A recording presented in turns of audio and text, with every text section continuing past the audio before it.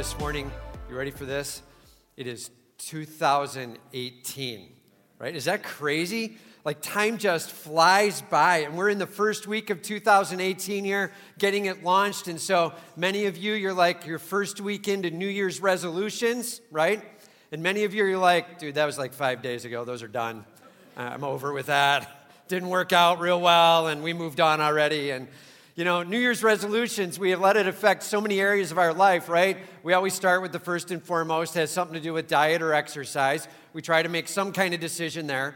That may last you 48 hours. It may last you a year, whichever way that goes for you. And right, we try to get some things cleared up there. Maybe you have some relational things like this year with our family, we're going to do, or with my wife, I'm going to make sure that however that works out, right? We try to walk through this time. Why?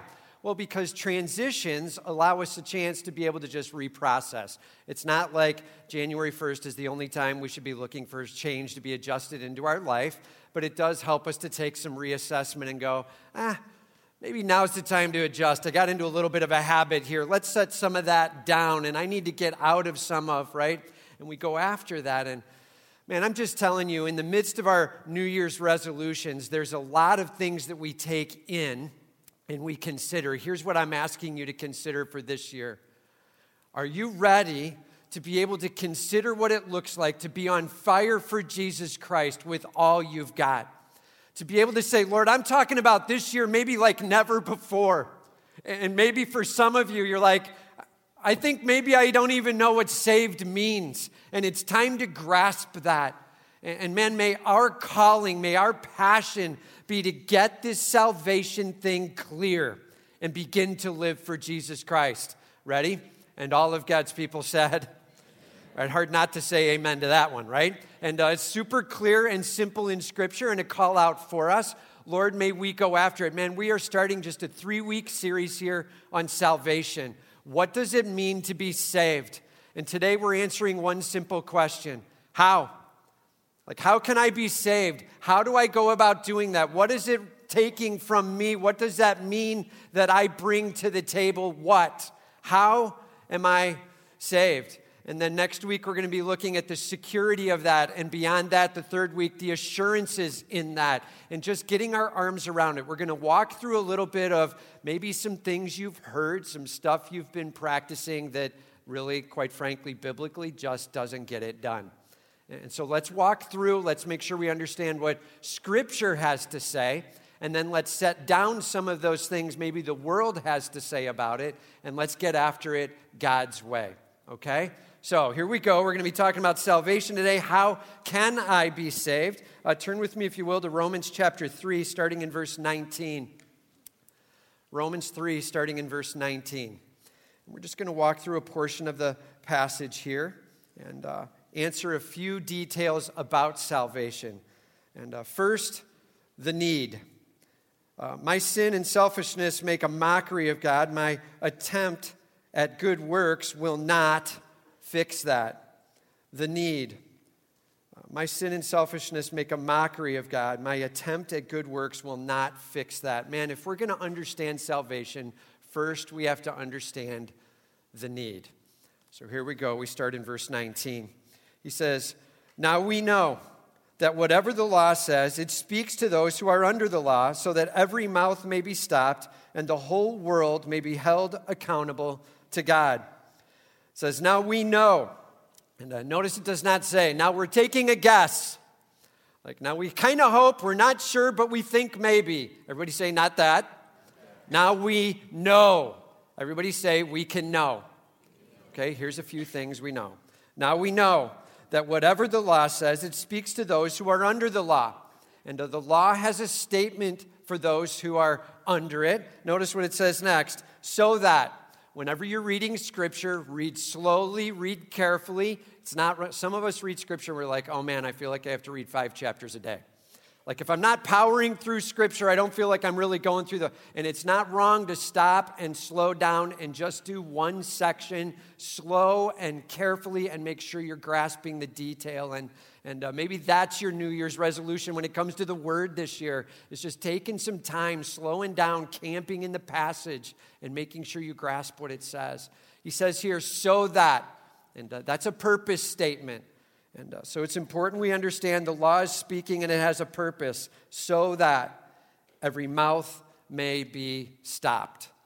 In other words, no bragging, right? If it was about works, we could be like, dude, do you know how awesome I am, right? And Ephesians 2 says that it's not about good works, otherwise we could boast. There's not going to be anybody in heaven going, you wouldn't believe how good I was. Like the reason I'm here is because of me and my works. Everybody say, not that. It isn't that. It's just not going to be about our works. And the law, well, it stops the mouth. See, because while we aren't perfect, we love to talk about the things that we give it a good shot at, and maybe we achieve a little more than the person next to us. And so we tend to talk a lot about our works and our actions, and the reality is that doesn't get it done. And so our mouth gets stopped by the law. It says, and that the whole world may be held accountable to God. Like, who's under the law? The whole world, right? And who's under the law? Answer? Like, we all. Everyone responsible to be accountable for the whole of the law. But the purpose of the law is to stop our mouths.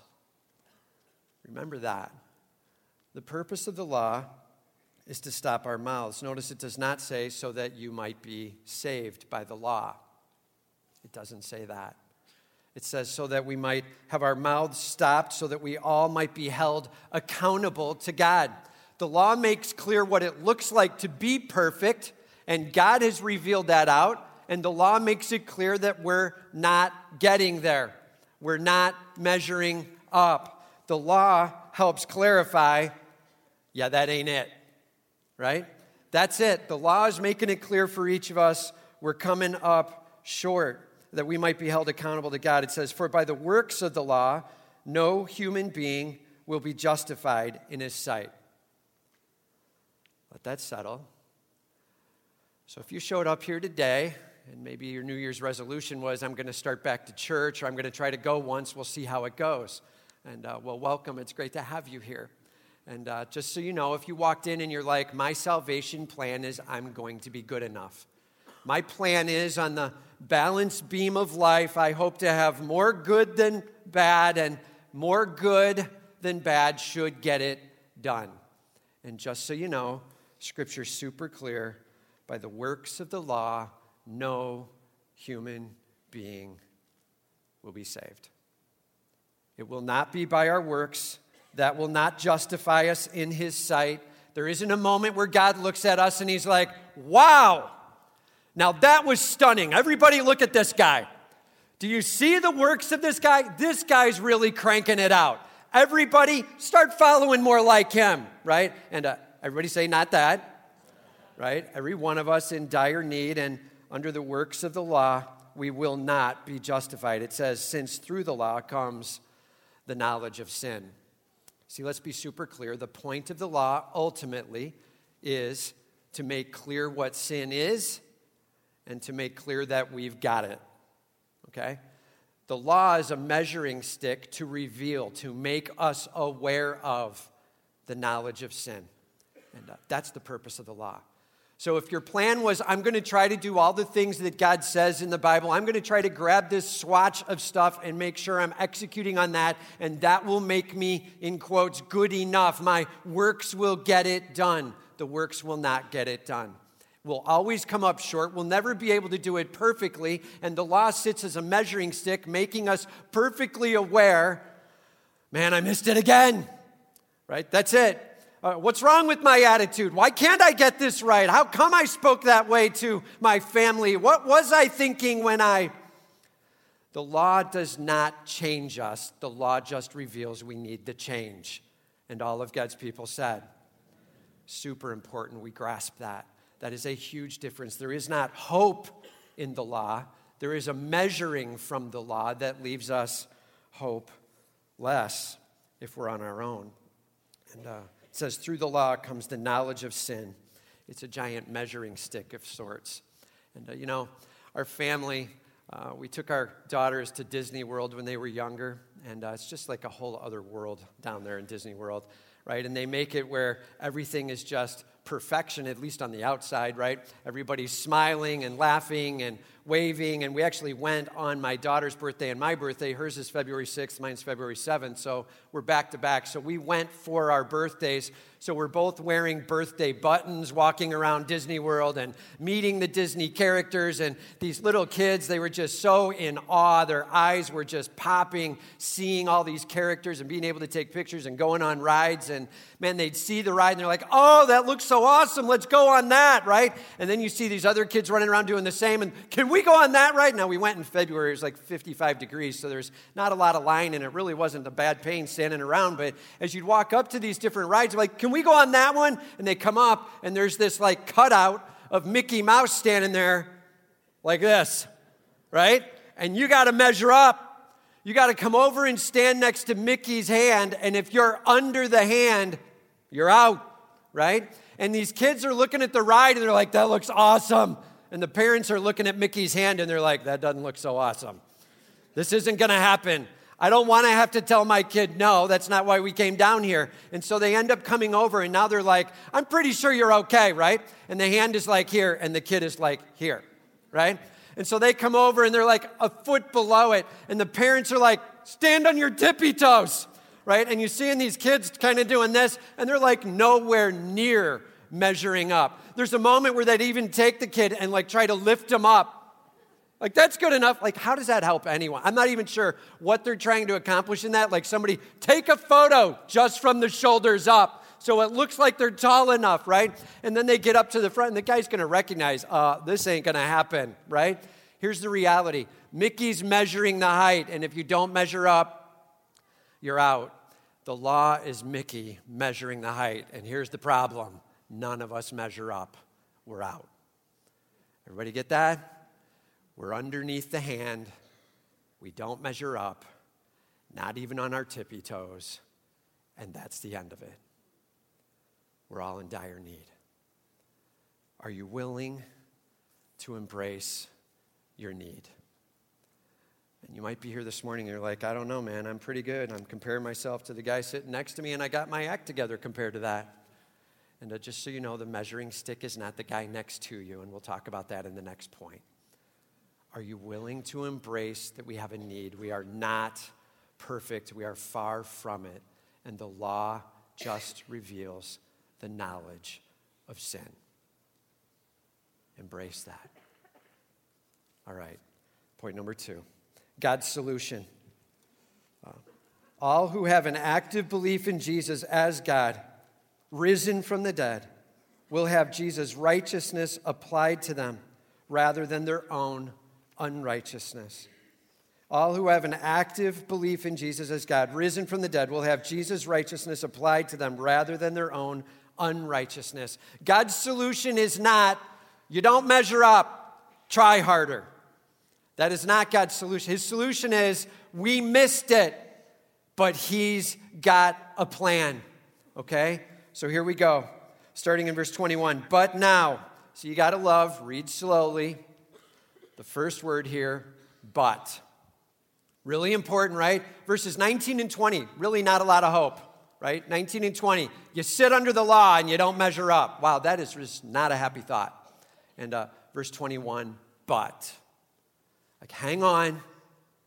God's got a plan. God's got a thought. He loves you, and He's reaching down in. Here we go. But now, the righteousness of God has been manifested apart from the law, although the law and the prophets bear witness to it. He says, but now the righteousness of God. Everybody say, not my righteousness. God's righteousness. The righteousness of God, the perfection of God, the glory of God, the never, ever, ever, ever being wrong of God. The absolute stunning glory and perfection of God is revealed out, has been manifested, is shown to us apart from the law. Here's what he's saying. It's not you sitting under the law trying to get it done that reveals out God's righteousness. He doesn't somehow pour into you as you try to do the law. We call it around here muscling it. I'm going to force it out of me. I'm going to make it look like it's changed already inside of me. I'm going to try to manipulate my actions, and muscling it doesn't get it done. And he's like, that's not going to be manifesting God's righteousness. It's apart from the law. The law just shows you, Mickey Mouse style, you're under it. Okay? That's it. We're done with the law now. Jesus Christ steps in and manifests the absolute perfection of God Almighty in this world. He has fulfilled the law and set it aside. He is showing to you God's greatness right here in this world. Jesus Christ showing and manifesting the perfection of God for us. Our hope is in God become man. He's showing his righteousness. And he goes further. He says, it is apart from the law. Hang on, though. Although the law and the prophets bear witness to it. He's like, make sure you understand this. In the middle of the law, some of the details that were being explained out, they revealed the hope of Jesus Christ. We're going to talk a little bit about that in point number 3. The law actually points to Jesus Christ. And so while it's showing this measuring that we don't measure up to, it's also showing that there is a hope in the one who does, Jesus Christ. The law points forward to God Almighty, and there's some statements made about it. The law is the sign. The law is the sign, and it gives us a hope for Jesus Christ. It gives us not a hope in us, but a hope in him. That's the point of the law. Okay? He's like, just so you know, the law and the prophets bear witness to it, and it's a sign that's revealed out so that you can grasp it. And I was thinking this week about signs, and, my daughter Alyssa is right now in Israel. She's over there for a class.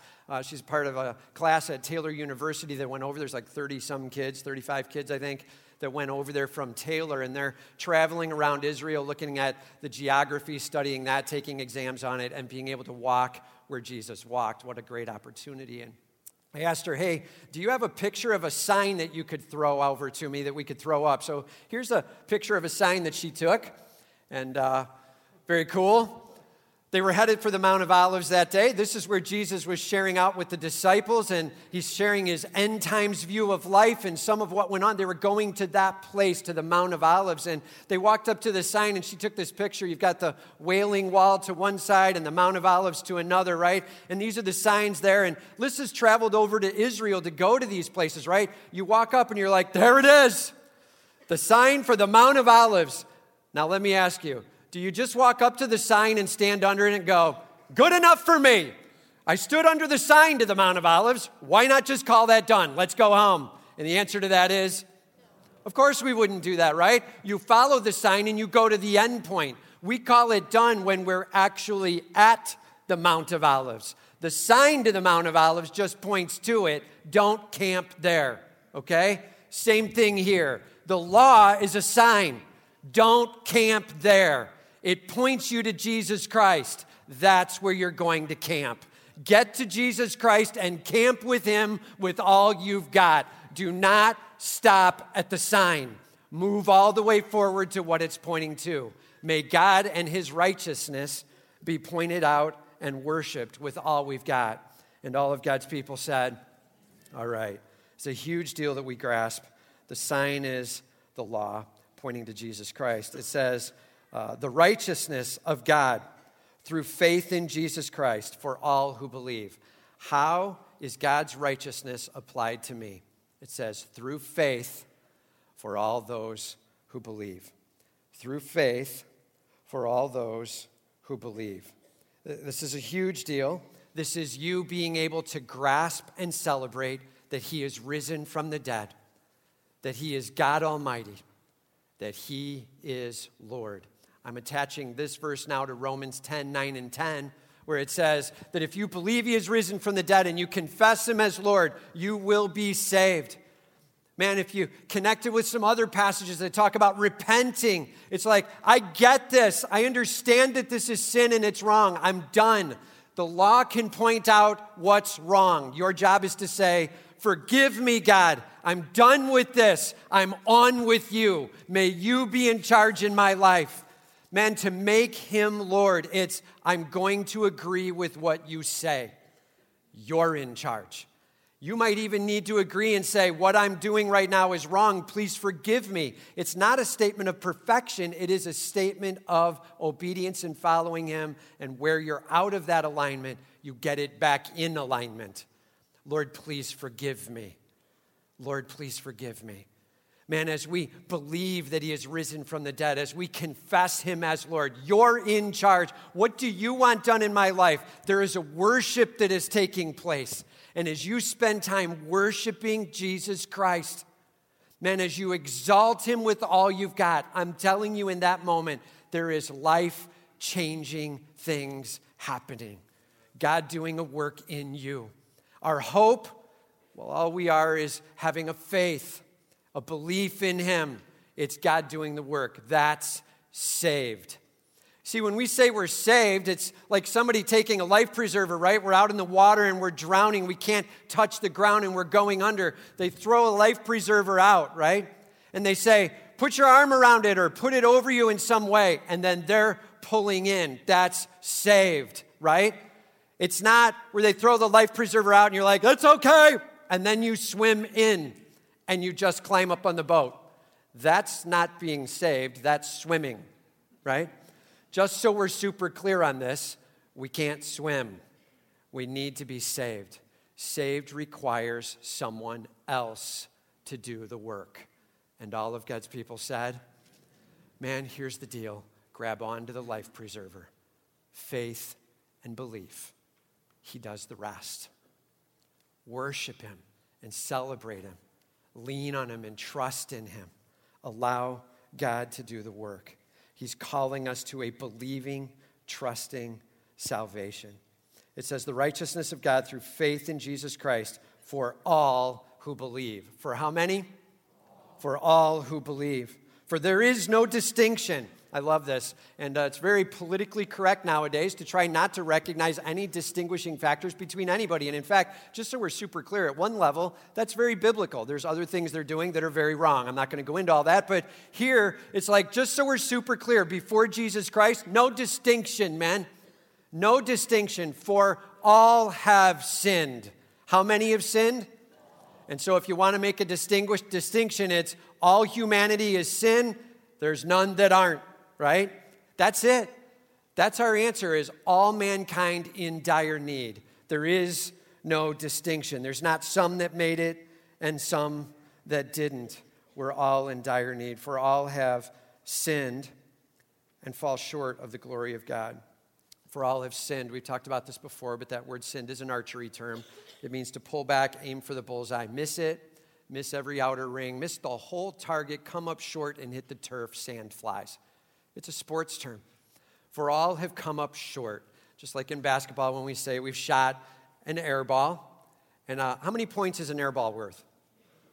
And yet we all become really skilled at talking about whose air ball is closer than the others. Have you ever noticed that? Even when you're out there on the basketball court and you're chucking them, and you're like, oh!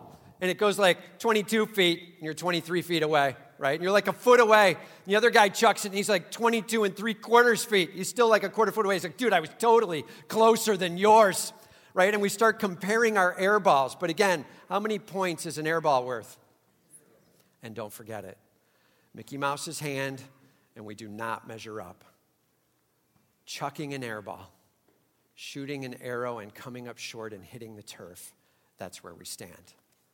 We're in dire need. It says very clearly, for all have sinned and fall short of the glory of God. Just so we're super crystal clear on this, fall short of the glory of God. Mickey Mouse's hand sticking out the measuring. The measuring that's being done is glory of God. And that's what we fall short of.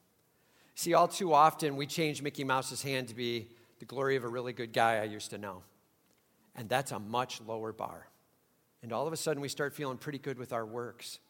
But the comparison is, for all have sinned, come up short, and fall short of the glory and perfection of God.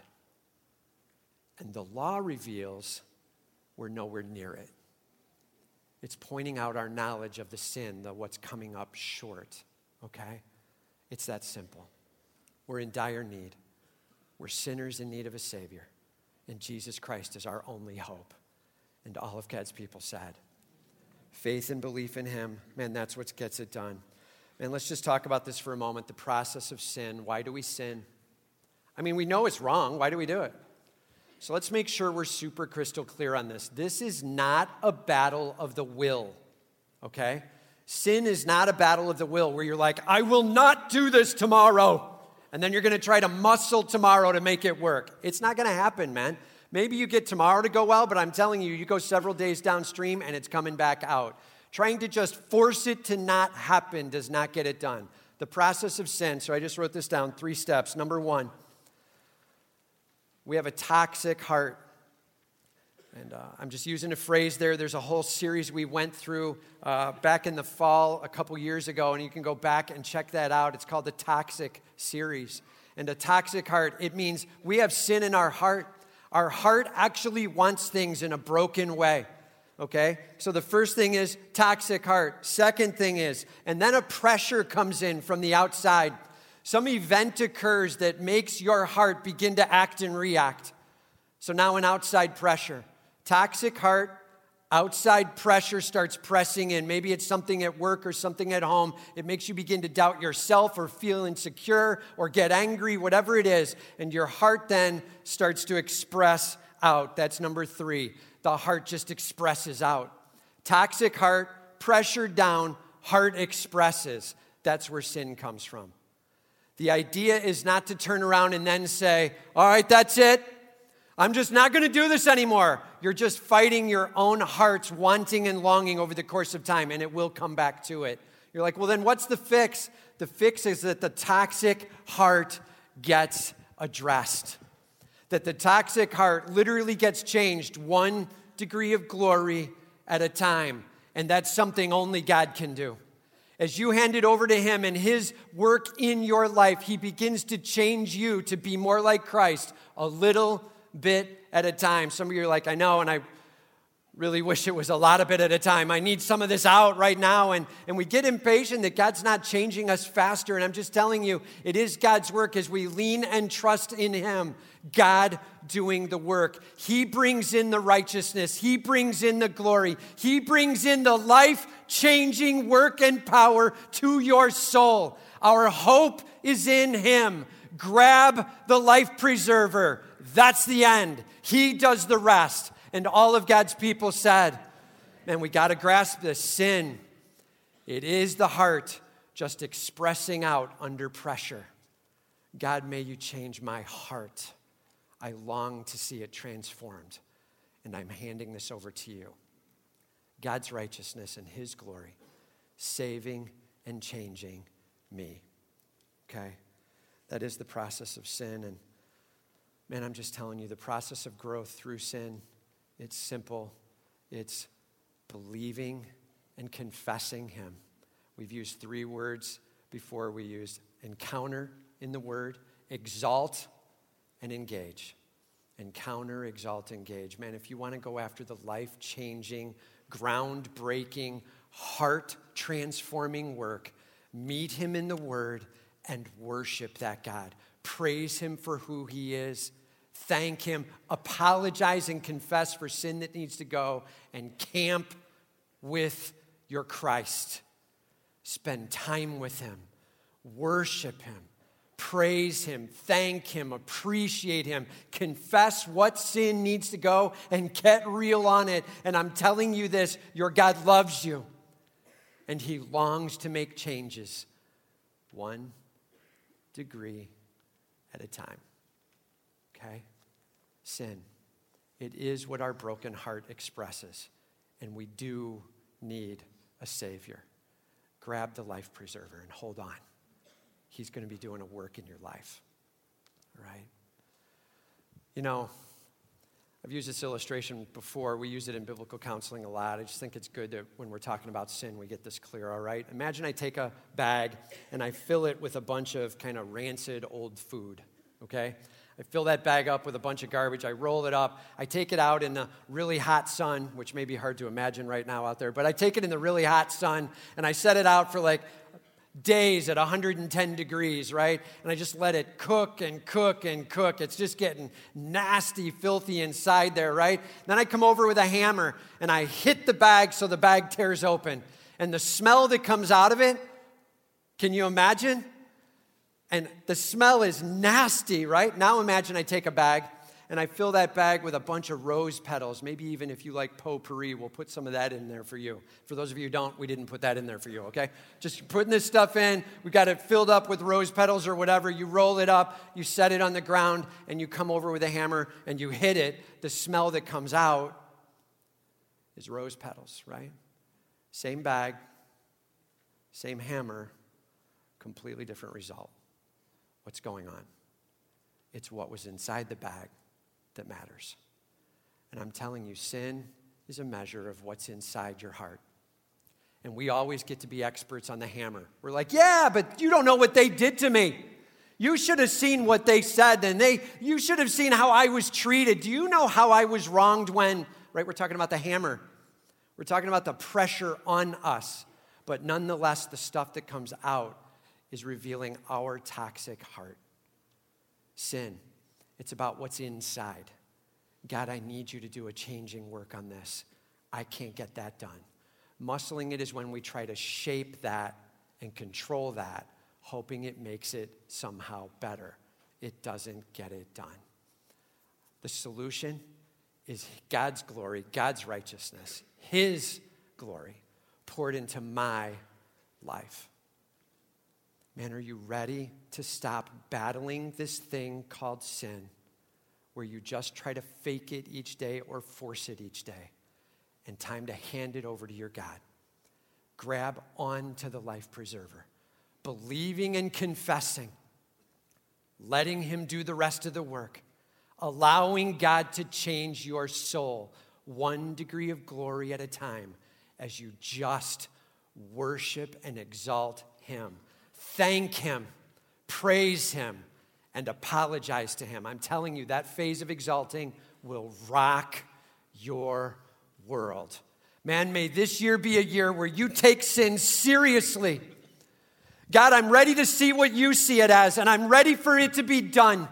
Lord, I'm ready for you to do a work in me. Please forgive me for this. It needs to go. I'm done with it. On with you. You're in charge. Believe that He has risen from the dead. Confess Him as Lord. And celebrate and worship Him regularly and daily as you exalt your King. That's the solution. The solution is not you do the work. The solution is you get to the one who is. That's it. Trust in Jesus Christ. Faith and belief in Him. And watch God do an amazing thing. All right? Question: how are you doing with recognizing that sin is truly what's on the inside, and coming to your God, worshiping Him and trusting Him? Are you ready to exalt your King and let Him change you? Right? Point number 3, Him for me. Him for me. Jesus' death and blood are my replacement payment, which I receive in humble faith. Jesus' death and blood are my replacement payment, which I receive in humble faith. Him for me. This is the gospel message in short. Him for me. So we start in verse 24 here. It says, very simply as we walk through this, a hope that we have in Jesus Christ and are justified by His grace as a gift through the redemption that is in Christ Jesus, and are justified. This means declared by God as righteous. You got to get this, man.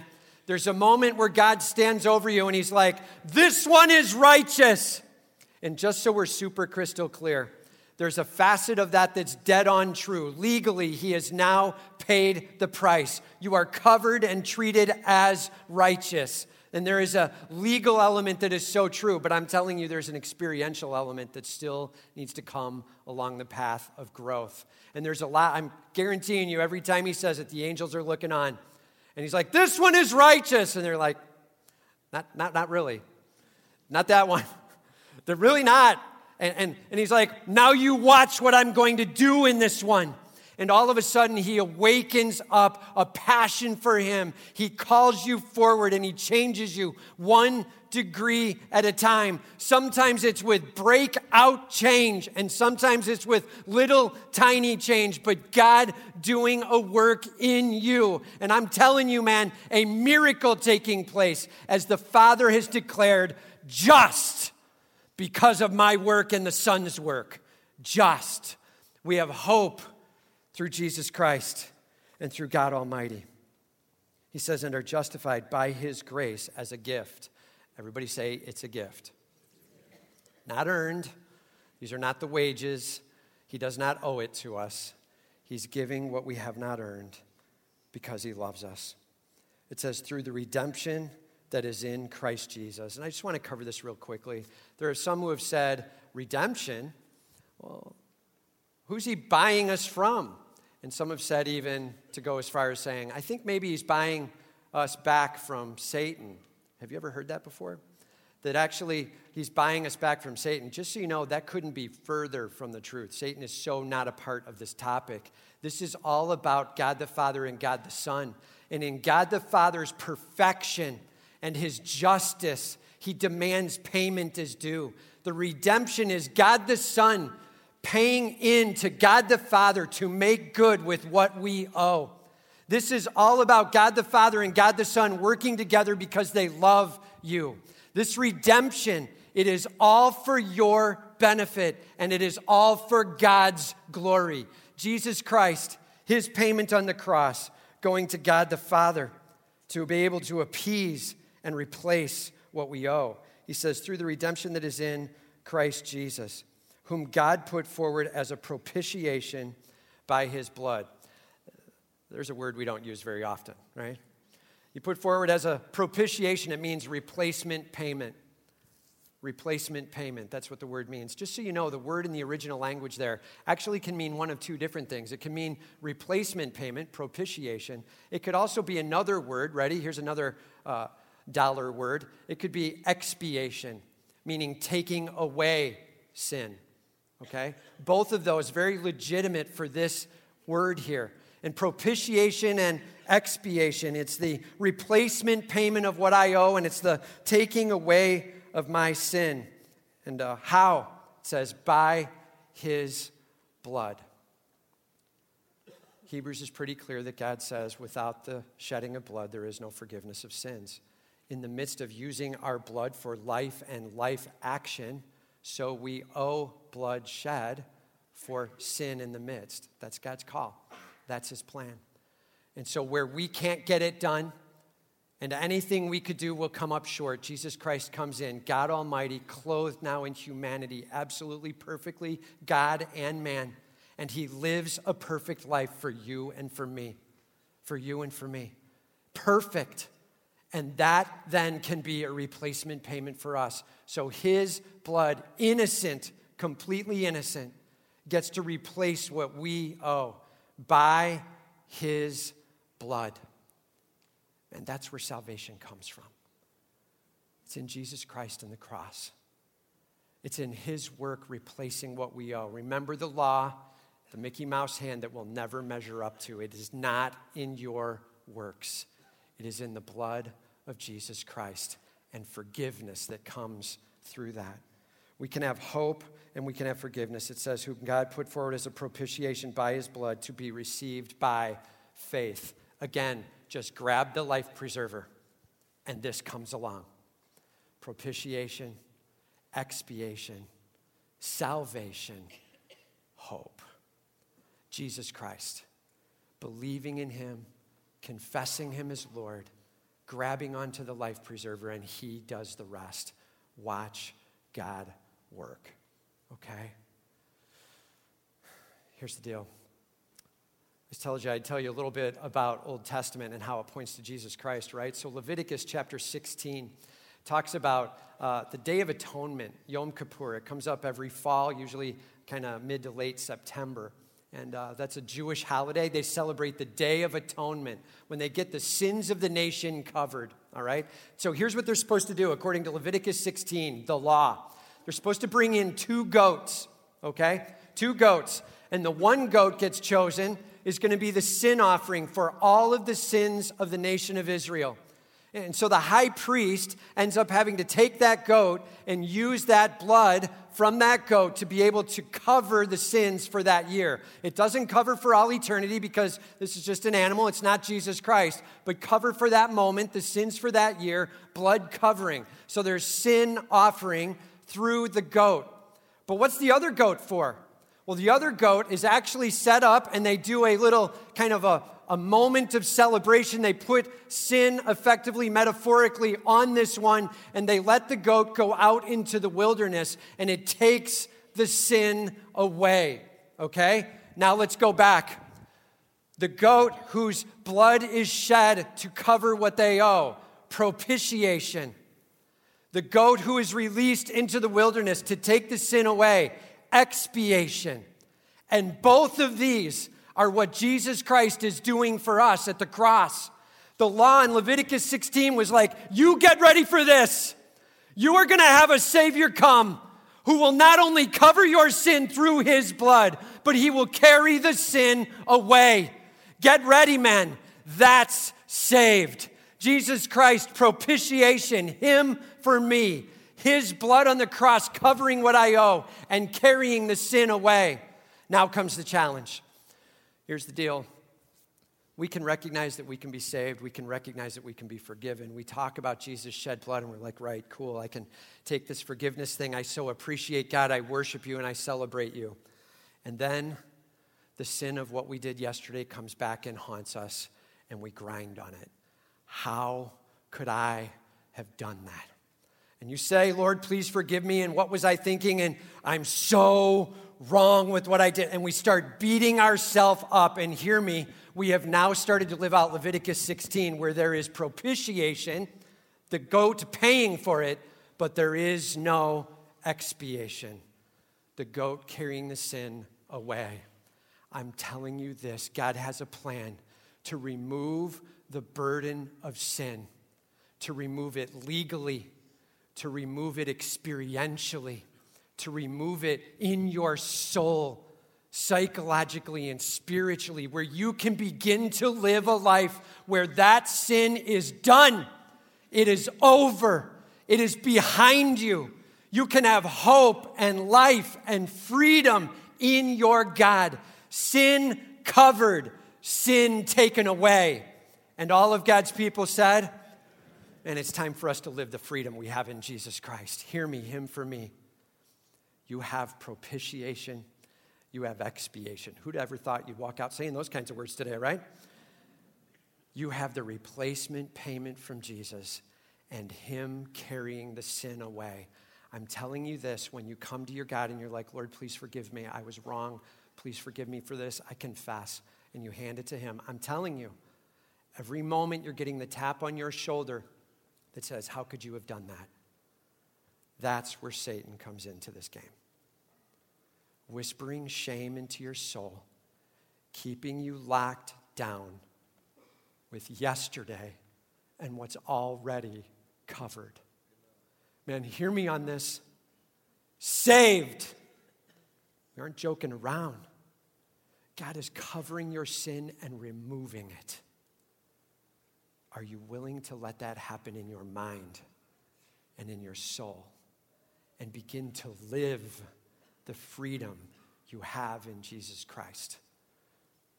I'm telling you, that is our hope. Make sure that as you live throughout your day, you praise your God not only for the covering of sin, but for the removal of that sin. Everybody say, for the removal. It's a huge deal. We have hope in Jesus Christ, and we have life in Jesus Christ. Salvation. It doesn't mean my works are good enough. It means his are. I'm counting on him, I'm trusting in him, I'm believing in him, and I'm worshiping him. Jesus Christ. He is our propitiation. He is our expiation. May he get all the glory. Okay, last. God's glory on display. Jesus shows off God's perfection and his love as he willingly justifies those with faith, even when they do not deserve it. God's glory. He says, this was to show God's righteousness, and because in his divine forbearance, he had passed over former sins. So think back and imagine like Abraham, and he's hanging out and he doesn't know anything about Jesus Christ. He's got little statements that are pointing forward to some kind of hope in a Messiah. He's got a promise of the whole world being blessed through him somehow, but he doesn't quite know what Jesus is and what it's all about with God becoming man. And so Abraham living a life, not perfect, he ends up having sin in his life. How in the world can he be saved before the time of Christ? Well, he's believing and responding to God. Romans chapter 4, it said he believed God, and it was counted unto him as righteousness. So he's believing what God revealed in that moment. Well, what about his sin? What about his sin being paid for and taken away? And it says right here that God passed over those former sins in forbearance. You know what forbearance means? Right? Most of you who are parents, you're like, I know what forbearing means, right? You're like, I've put up with some of what my kids bring into the home and the attitude and the tone and forbearing. It's when you're tolerating in the moment because you're trying to recognize a bigger picture of something. And God ends up bringing a release and a hope as he says, even the sins of all of before. So Jesus Christ, he's covering all sin before, all sin in the present, and all sin in the future. He's covering it and taking it away if there's faith and belief in him. Hope. Okay? He says then, it was to show his righteousness at the present time so that he might be just and the justifier of the one who has faith in Jesus. Just so you know, you can only be the one justifying if you are just. Right? God is the only one who can be justifying because he's the only one who is truly, fully, completely, perfectly just. And so God the Father declaring in you a release of the debt because of faith in Jesus Christ. He's allowing Jesus' replacement payment to go for you. Our hope is this. We recognize that we have a problem. Sin. Eating us alive, selfishness. We are coming up short on the measuring stick of life. Mickey's hand is over our head, and that's the end of it. We live life in that way. What do we do, God? I can't ever be good enough. And God says, you are correct on that. But my hope for you is this. Come, trust in me. He ushers in not our righteousness, but his righteousness to replace ours. And Jesus Christ dying on the cross and rising again to be able to cover our sin, propitiation, and take it away, expiation, hope in Jesus Christ. Man, I'm telling you this. We can trust in him for all of eternity. Salvation comes through faith. Okay. So if you came in and you were on the works plan, hopefully we've gotten that pretty clear. Man, get off the works plan. It's time to get on to worshiping your Savior. Let Jesus Christ be in charge. I'm just going to say this real quickly, though. There are a couple of things that have been kind of adjusted on this passage over the years, especially started like in the 1970s and 80s with some statements that were made in the Protestant church. And I'm not saying there's anything really exactly wrong with it, but there kind of is. And so let's talk about it for a moment. Phrases like, you just need to pray to ask Jesus in your heart to be saved. Do you see that in Scripture anywhere? Does it say pray to ask Jesus in your heart? I'm good that you're thinking. Do you see it anywhere? The answer is, no, you don't. You actually don't see pray that prayer. Here's what you see. There's a benefit of having Jesus in our heart. There's also a benefit that he's going to go to prepare a place for us. There's also a benefit that the Holy Spirit's going to transform us one degree of glory to the next. These are all benefits. To be able to be standing on this side of the fence where I'm not saved and say, God, give me one of those benefits. Dude, that's a dangerous prayer. okay? Now, you can end up saying, Lord, I please come into my heart and save me, and you mean you're in charge, then great. God knows where your heart's at with that, and he knows what you mean. It's not about the words being right or wrong, but I am saying this. If you've anchored into some moment where you said, please come into my heart, and nothing ever after that, where you believe that he's risen from the dead and you confess him as Lord and you're leaning in and you want to hear from him and you're letting God lead, I'm telling you, please hear me on this. That's not saved. Let's be super careful. It is about God, take over in my life. Believe that he is risen. Confess him as Lord. And man, if there's some prayer you prayed or some stick you threw in a fire or some walk you took down to a front or some moment you stood, I'm great with whatever was wrapped together with it. But if it was nothing but words and rhetoric, hoping to grab a benefit while you did not grab on to the life preserver, Jesus Christ himself, please hear me, that's not saved. Get ready now. And all of God's people said, that's a heavy one. And so, Lord, may I please find you as King in charge. I'm trusting and believing in you. I will not toy with this. You are my God. Take over. That's saved. Whatever words you put with it, that's saved. Lean on your God and let him lead.